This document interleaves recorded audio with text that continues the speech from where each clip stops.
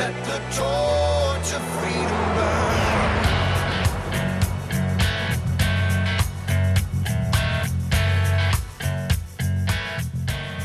Welcome to the intersection of faith and the culture as Wall Builders. Thanks for joining us on this first day of the year that we've got a radio program. I know it's the second day of the year, but, first day that we get to air Wall Builders, and just wish you a happy new year. 2023 is going to be absolutely amazing. I just know it. I think God's doing amazing things. I know there's a lot of negative, a lot of terrible things happening. There's going to be some ugly days, but I'm telling you, folks, you got to look at the good, the bad, and the ugly, and there's going to be a lot of good in 2023 as we see God moving through these different organizations like Wall Builders, Patriot Academy, all these different things that are happening.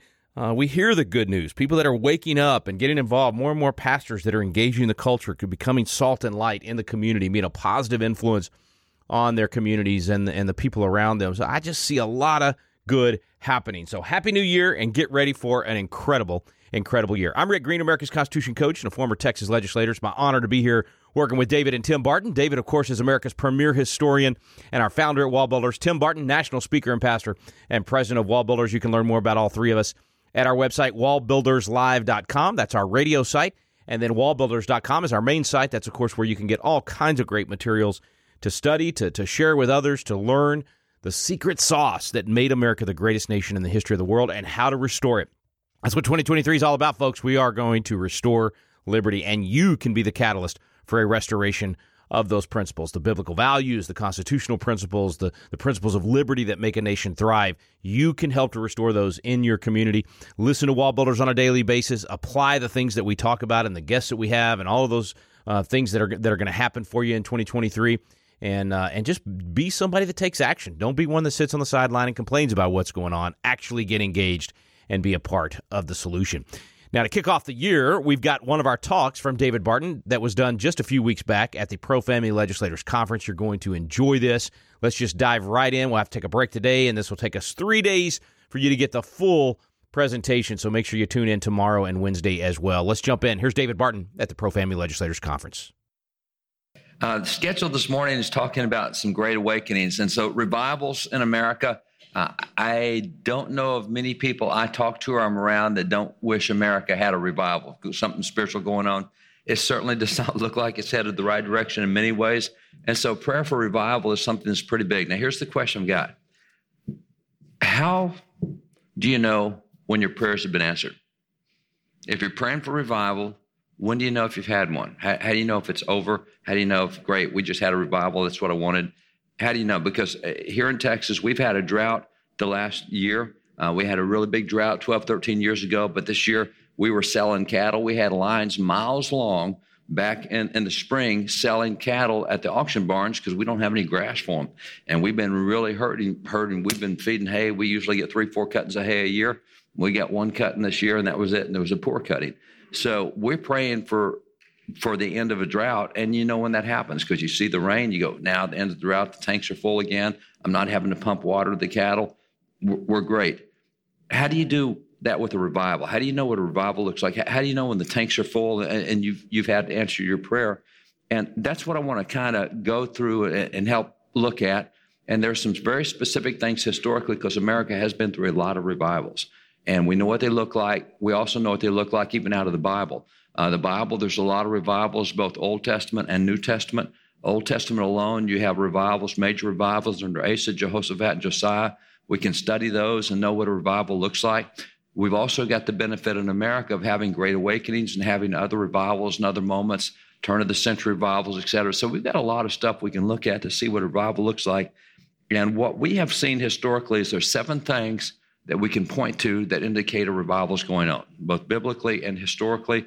And it's not a surprise that history lines up with the Bible. So what we see in the Bible and what we see in history, there's 7 things that stand out. So let me go through those 7 things this morning, indicators that we're in a time of revival, and they may not be the indicators you would think about. Now, got to hit an aspect of perspective here. There's a couple things that we're fighting with right now that make revivals a lot harder. One of the things we're fighting with, I mentioned it a little bit on Thursday night, but the 2 major things we're fighting with is one is we have a national perspective because everybody gets their news from somewhere, and nearly all of it is national news. Even if you get local news, you're getting a lot of national news. So we get fed a lot of what's going on nationally, and as a result of what's going on nationally, we have a perspective where we can all have a pretty good discussion right now in this room or with your constituents. It doesn't matter. We can talk about what's going on in Congress. We can talk about what's going on in the Supreme Court. We can talk about what's going on at the White House. And a lot of churches where I'm speaking now and talking to people about the importance of being involved in government, I'll ask them and say, okay, tell me who the president of the United States is. And they can't. Tell me who the president of your school board is. And they don't have a clue. What can they do about the president of the United States? Nearly nothing. What can they do about the president's school board? A whole lot more than they can of the president of the United States. They got a lot more access, a lot more ability, but we don't know anything about that level. Same thing, if I say name 3 federal legislators, everybody can. If I say name 3 people that make law for your city, name 3 city council members, don't have a clue. And so what happens is we've all got a national focus, which is where we can have the least effect. We have the least effect at a national level, and it doesn't matter who you are. You don't have near as much effect at the national level as you can at a local level. So one of the problems we have is we have a focus on the national level, and that's why Tim mentioned it yesterday. I mentioned it on Thursday night. The thing, even how the American War for Independence came about, George Washington wasn't the major figure in most of what went on. He was not the leader. We think of him as the national leader. It was all these local battles. It was the 250 that Tim mentioned with the local naval battles, the 120-something that I mentioned that were the land battles. So it's local battles is what made everything different, and that's really why we end up winning. So we want a national victory because we want enough local battles. So the one thing that stands in our way of really having a good revival is our obsession with the national focus. We've got to get things back locally. We keep waiting for something to sweep through Washington, D.C. and get all those guys fixed, and it's just, it doesn't happen that way. It's not the way it ever happens. So it's a local focus. The other difficulty we have is we have an idea that national revivals happen nationally. And we talk about national revivals, but national revivals don't happen nationally. National revivals are just like what you see with the American War for Independence. They all occur locally. And so we keep looking for fruits and evidences and things that we probably will never see. It's what you have to see locally, and I'll show you historically how some of that runs. So the Great Awakenings is a good example of this. If you go into the Great Awakenings, that's a national revival. Well, you would think so, because you did have 34 years of George Whitefield preaching all over America. In 34 years, he preached a total of 18,000 sermons. He preached an additional 16,000 sermons in England, because he was also making trips to England at that time. So 34 years, about 34,000 sermons. It's about 1,000 sermons a year. That's about 3 sermons a day. Anybody sound fun to anybody? Well, there's a pretty good indication right there. Revival usually is not fun, especially for those involved in it. It was not fun for Whitefield, but we'll come back to that later. So he's doing about 3 sermons a day, and he's doing them on horseback. But the remarkable thing is that when you look at it, 80% of all Americans physically heard him preach a sermon. Now, physically hearing him preach a sermon, it's not because it was a national revival. 80%, that's the nation. You know, he was in 80% of the communities in America because they didn't have mass transportation. They didn't have anything fast. They couldn't get to where he was. You had to be pretty close for somebody to get to your meeting. You got to be able to walk to it or make it on horseback in a fairly short period of time. That's how many places he was in America. So what happens is we call it a national revival. We call it a Great Awakening, but it was a whole bunch of local revivals. And as a result, we don't talk about people like Samuel Cooper. How come it didn't just stop? Because Samuel Cooper kept it going for the next 19 years after the revival started. Sam Cooper was in Boston. All right, folks, got to interrupt just for a second here. Got to take a quick break. Stay with us. You're listening to Wall Builders. That's David Barton. You're listening to him speak at the Pro-Family Legislators Conference. We'll jump right back in when we return from the break.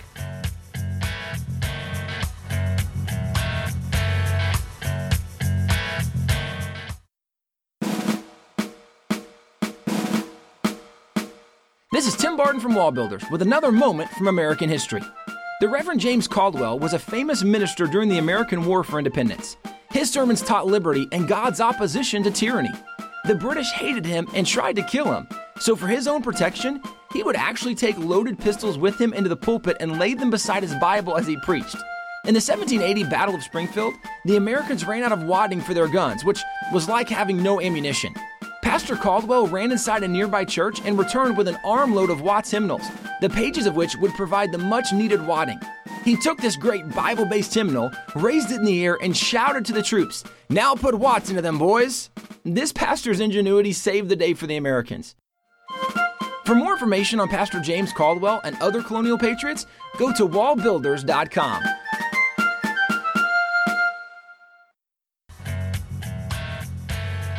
Welcome back to Wall Builders. Thanks for staying with us. Let's jump right back in with David Barton speaking at the Pro-Family Legislators Conference. Samuel Davis in Western Virginia, but Sam Cooper kept it going for another 10 years in Boston after it broke out in Boston. In the same way, Gilbert Tennant was the guy in Philadelphia. After revival broke out in Philadelphia, Gilbert Tennant was the guy on the ground who just kept it going in the city for a long time. Samuel Davies out in Western Virginia kept it going for another 19 years after it started there. So it was really the local guys that kept it going. What you had was a national guy that kind of ignited sparks, but he didn't ignite national sparks. He ignited local sparks. And those local sparks caught fire, and there was enough local fires that looked like a national bonfire. So people mistake it and think it's a national revival. National revival occurs locally, and that's what the Great Awakenings were. They were a series of local revivals.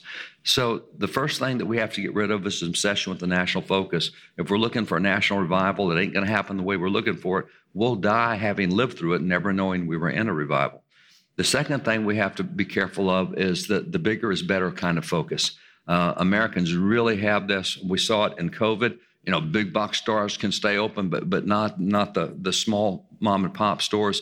So we like big box stores because everything's a lot cheaper. You know, I'm in a little country town. I still support all the local businesses because we think that's really important. So business is an area where we think big. Education, we think Liberty University is a very successful university because Liberty University now has 110,000 students.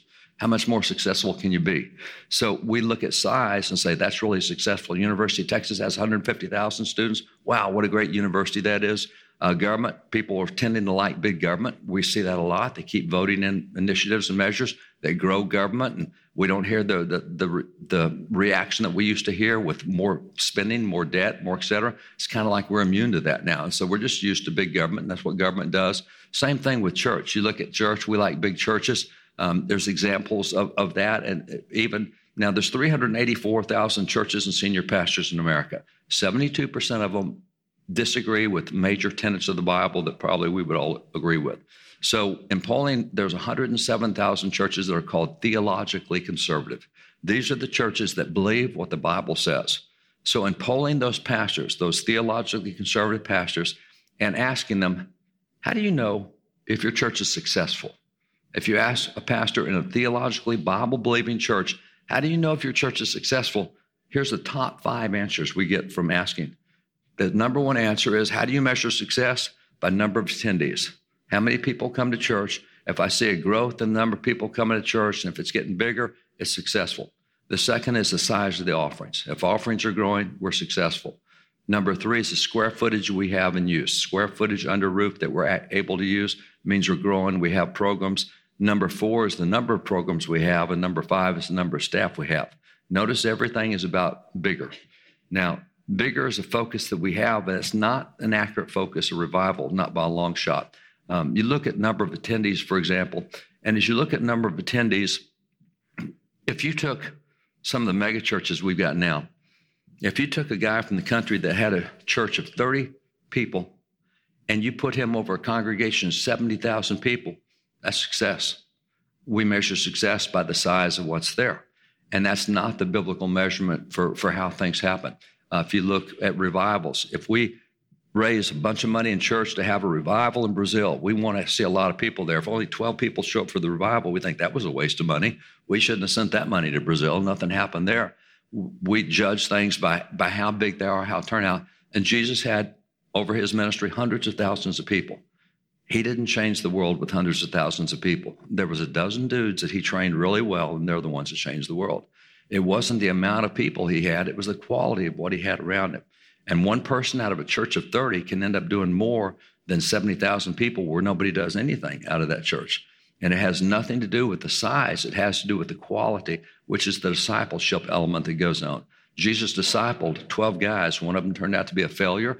11 of them changed the world. And from what they did, they discipled others. And the ones they discipled, it just kept growing outward. So the focus was not on the numbers.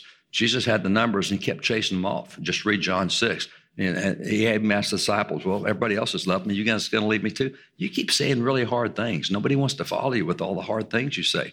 So Jesus' crowds were going up and down all the time because he wasn't concerned about keeping crowds. He's concerned about teaching the 12 guys he had with him. And so that's a focus of a lot of this. So what happens when you have a crowd? It shifts the responsibility. If there's a church of 70,000 people we got paid staff to take care of that. If you got a church of 15 people, it doesn't work that way. Somebody's got to do it, and somebody has to take up and take responsibility. So having a crowd shifts responsibility away from the individual, and God is much more focused on the individual than he is on the crowd. So one of the things we have to deal with, even in looking at world, is, as Christians, we're trying to share the gospel with people across the world. Right now we have 7.5, actually I think it's up to 7.9 billion people in the world, but 7.5, we're going to use 7.5 billion. And the current demographic of religious belief in the world is Christians are the largest group at 32%. Now, at the time of the Founding Fathers, Muslims were the largest by far, wasn't even close. But now Christians are largest, 32%. Muslims are next at 21%, then Hindus at 14%, and then Buddhists at 6%. So that's the 4 largest religions in the world, and that's the percentage. And as Christians, we move from 2 to 1 with a lot of effort. We put a lot of effort into it. We put so much effort into it that we hire professionals to share the gospel. And so we pay people like pastors, and we pay missionaries, and we pay evangelists, and these guys have been sharing the gospel across the world, and that's part of what we do. And so it's taken us 2,000 years to get to where we have 32% of the world. Here's a concept. Jesus and the Great Commission. The Great Commission essentially is go make disciples of all men. Every one of you that I'm talking to, Jesus said, before I'm taken up in heaven, every one of you, you go make disciples. So disciples is about each one person reaching someone else. Everyone go making disciples. So if we took that concept, the Great Commission of each one reach one, if we took where we are right now at 32%, and let's just say that everybody in that 32% said, the only objective I have for next year is I'm going to find one person and disciple one person. I don't care about anything else. I'm going to find one person, and I'm going to train or mentor or a disciple. I'm going to help one person. If every single Christian did that, what would happen? At the end of 1 year, we would be up to 64% of the world as Christian. And at the end of 2 years, we'd have 100% of the world. We could have the entire world converted in 2 years if everybody just took one person a year. But what we keep doing is looking at professionals and looking at somebody else and looking at groups, and let's have massive crusades. No, that's worked, but it's taken us 2,000 years to get to 32%. If we actually did the one-on-one kind of aspect, it multiplies and goes a lot faster. It seems slower to us because all I've done this year is one person. Yeah, but how many people didn't do any people at all? So doing one is the kind of stuff that goes with the Great Commission. That's what Jesus told the disciples to do. So crowds have the tendency to shift the responsibility away from the individual. One of the things that happens when you have a revival is you start thinking individually. What am I going to do? What difference can I make? Don't care about anybody else. What am I going to do? And so taking that individual initiative becomes a focus. And as long as we're thinking in crowds and groups and what can the group do, and let's have a big crusade somewhere in Venezuela, whatever, that's not how you end up having a genuine revival for a nation. So the first characteristic of the 7 is a revival requires a lot of individual and a lot of local action. There's a lot of stuff it's not the national focus. It's not the national Great Awakening. George Whitefield was in every single community you can imagine. And that's what it takes to have that. And then individuals in that community keep it going within the community, and it keeps spreading out. And so that's how you have the revival. The second thing is about discipleship. Part of this is what we mentioned earlier, the Great Commission. The Great Commission Jesus gives in Matthew 28:18-20. He says, all authority in heaven and earth has been given to me. He says, therefore, go and make disciples of all nations, baptizing them in the name of the Father and the Son and the Holy Spirit, teaching them to obey everything I've commanded you. Now, since about the 1920s, the Great Commission has been about evangelism, getting people brought to a knowledge of Jesus Christ, and that's a good deal, but that's not what he said in the Great Commission.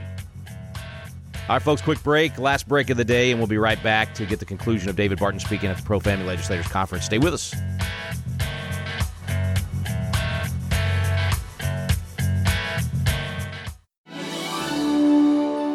Hey, this is Tim Barton with Wall Builders. And as you've had the opportunity to listen to Wall Builders Live, you've probably heard the wealth of information about our nation, about our spiritual heritage, about the religious liberties, about all the things that makes America exceptional. And you might be thinking, as incredible as this information is, I wish there was a way that I could get one of the Wall Builders guys to come to my area and share with my group, whether it be a church, whether it be a Christian school or public school or some political event or activity. If you're interested in having a Wall Builder speaker come to your area, you can get on our website. at www.wallbuilders.com, and there's a tab for scheduling. And if you'll click on that tab, you'll notice there's a list of information from speakers' bios to events that are already going on, and there's a section where you can request an event to bring this information about who we are, where we came from, our religious liberties and freedoms. Go to the Wall Builders website and bring a speaker to your area.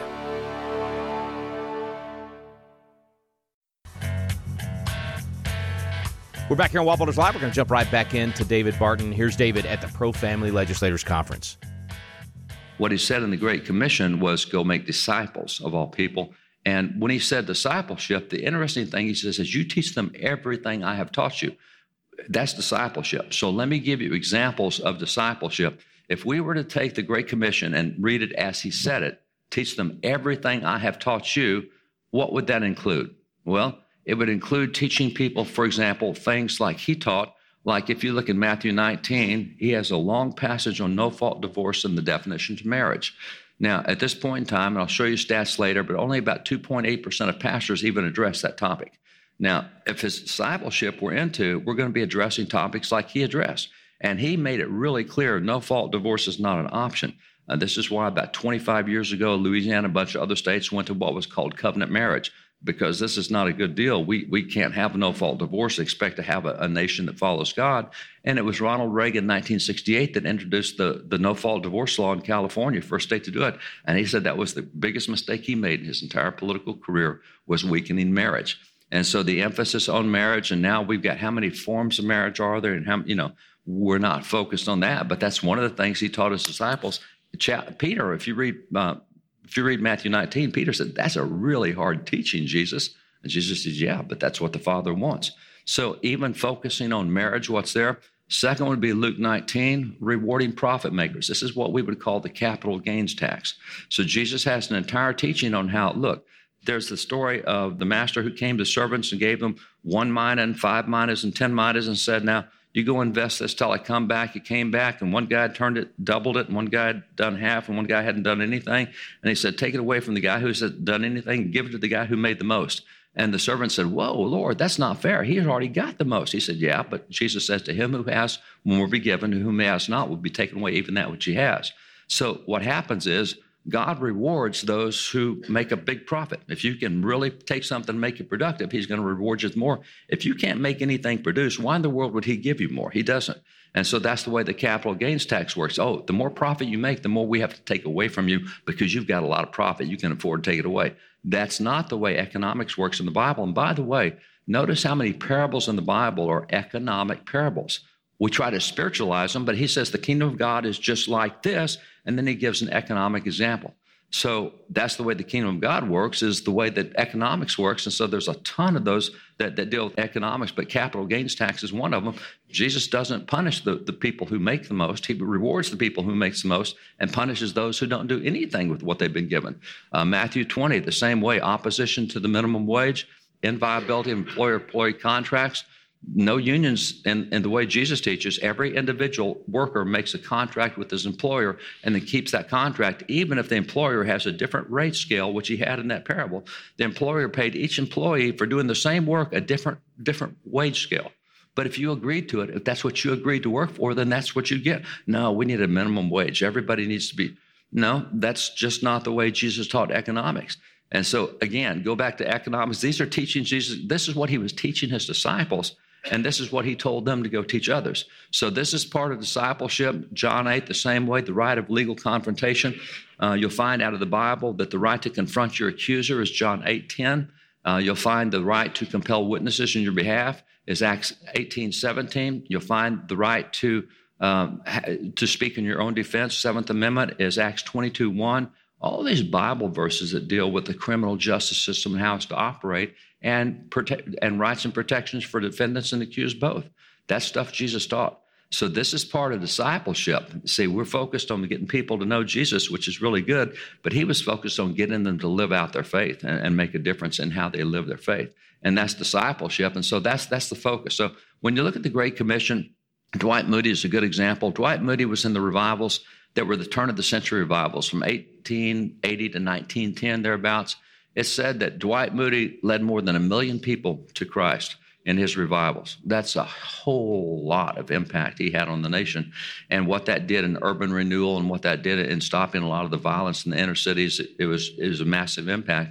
But it's interesting, when Dwight Moody, the church he attended, he went to the people, the leaders in the church, and said, hey, I want to become a Christian. And the leaders in the church said, well, let's talk for a minute. And they sat him down. They started asking him questions. And they said, no, you're not ready to become a Christian. You don't know enough yet. Who today would tell somebody that you're not ready to become a Christian? Somebody came and said, I want to become a Christian. Easy. Let's do it. Here's a prayer you pray. Back then, they said no. Now, why would they have said no to him back then? Why was he rejected? I want to become a Christian. They said no, because it goes back to what Jesus said in Luke 14. He says, you have to count the cost before you become my disciple. Dwight, you don't understand what's going to be required of you as a Christian. And until you understand the price you're going to have to pay as a Christian, you need to study a little more.